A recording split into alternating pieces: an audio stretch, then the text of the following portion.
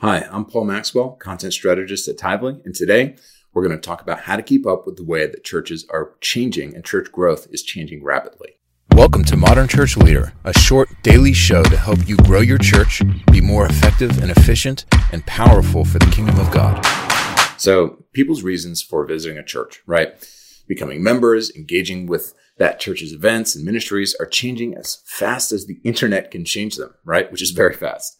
Religious nuns are growing, right? People who are self-declared religiously unaffiliated, right? The demography of the United States is shifting very quickly. Reaching people in your community and persuading them to walk into the front doors of your church and plug into your community is not as simple as building a good reputation with the local people in your community and praying for the best, right? Now, church planners and their networks are utilizing advanced insights from startup culture, consumer psychology, organizational growth models to make their growth as rapid and as predictable and as scientific as possible. And in an era when these tactics are becoming sort of stock and trade for new church planners, new initiatives need to think more creatively in a more data-driven way and do more research and establish a more optimized growth strategy than what would have worked maybe even in the early 2000s, right? Things are changing that rapidly, which is why it's important for us to look at the ways that the church growth movement is changing and how churches of all sizes and shapes and ages can draw on those strategies. So, number one, build your church's digital infrastructure. This is one of the most neglected things old churches do, right? You need a church management software for your organization. Just a fact. The days of Excel are looking more and more like the days of pen and paper, right? Don't haggle together 10 different pieces of software or subscription systems to manage your church.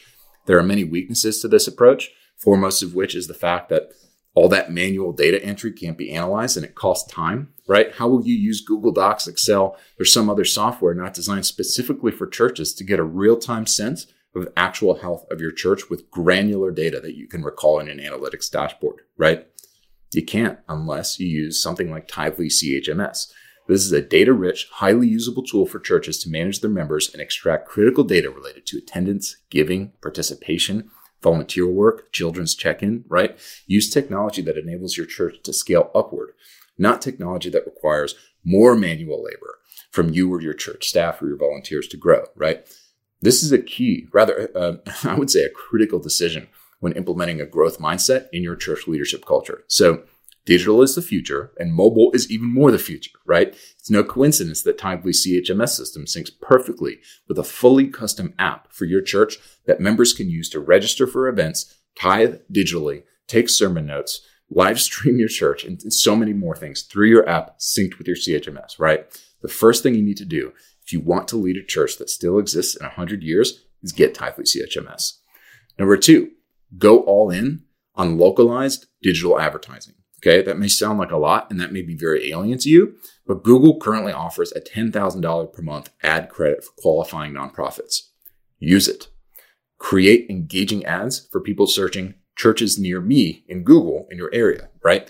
Harness the power of big tech to get people walking through the doors of your church and capture those members with Tithely CHMS, put them in a funnel, get them integrated into your church. There's an entire industry right now devoted to helping churches get the greatest number of visitors from Facebook ads, right? Tap into these tools and see them for the investment that they really are. Don't let your church growth suffer because of the shallow learning curve that digital marketing tools require. It's shallow. It's not so bad. Your church will grow. Your giving will grow.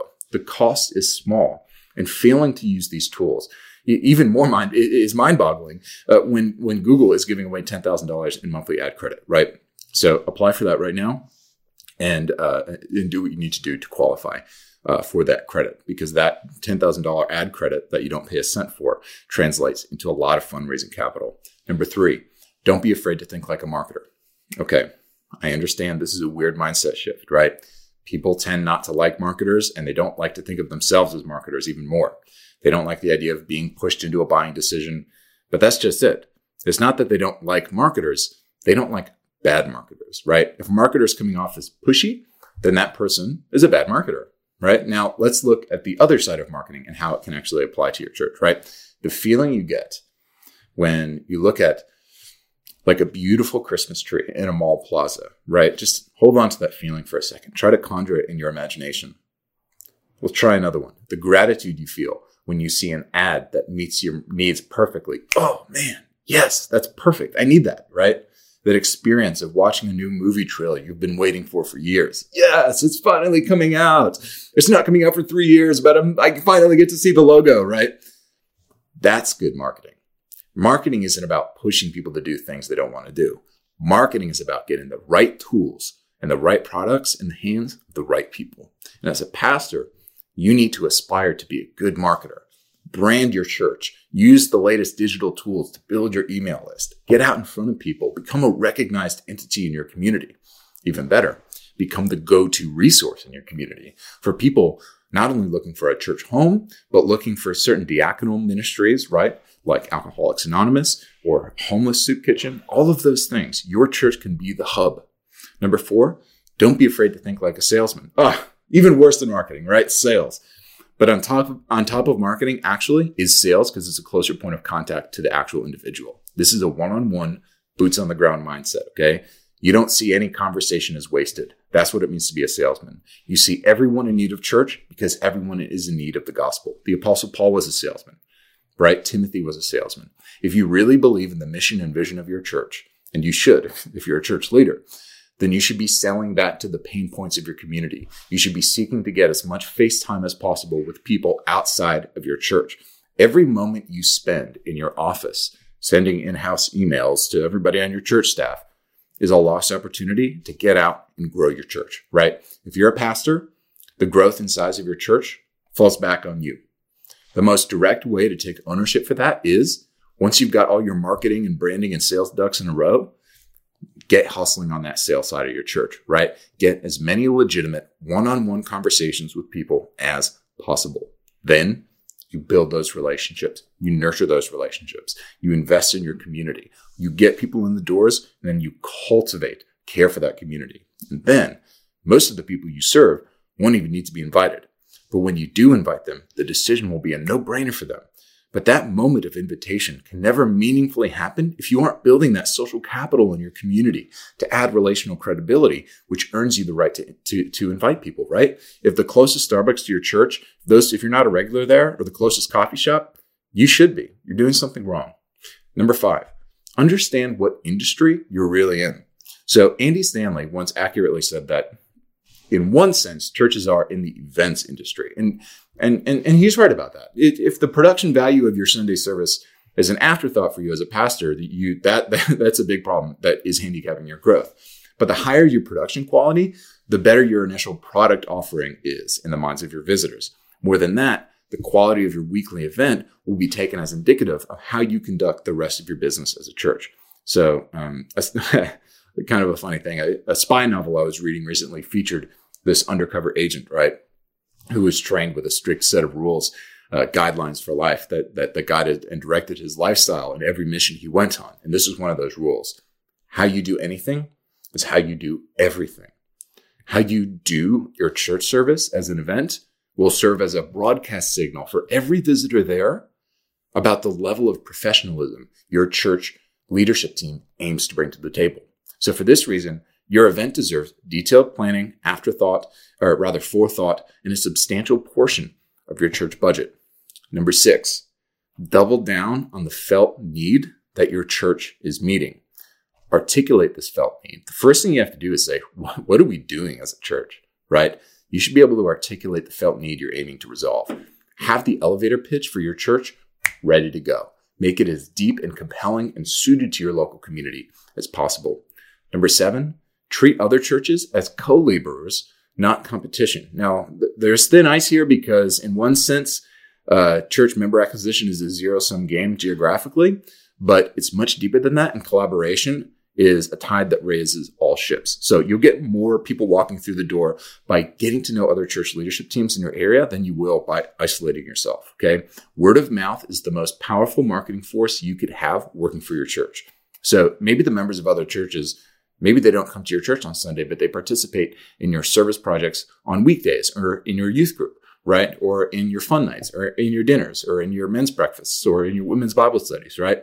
Maybe those members don't become your members, but their kids join and they become members when they grow up and then they have kids, right? Maybe those members don't become your members, but maybe they do. And it's always better to be a known quantity than an unknown quantity in your local community. You don't want to have a reputation for self-isolation, right? That's a red flag of toxicity for a church's culture, right? Double down on generous interchurch partnerships and you will see growth happen like it was magic. Develop a reputation for being a connector and a collaborator. Meet the needs of other pastors in your area, and you'll have a deep network of friends who will send many people to your church with a high commendation, right? Other pastors, this is one of the best things you can get from other pastors and church leaders. Other pastors will be able to tell you about little tips and tricks, right? Of all the store owners, the business people, the powerful families, the needy families, the charities, the community politics, and more importantly, how they affect your church.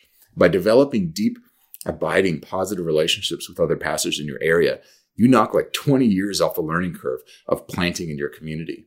You couldn't ask for a better marketing infrastructure in place in your local community than the kind that you could only get by collaborating with other pastors willingly, generously, and proactively.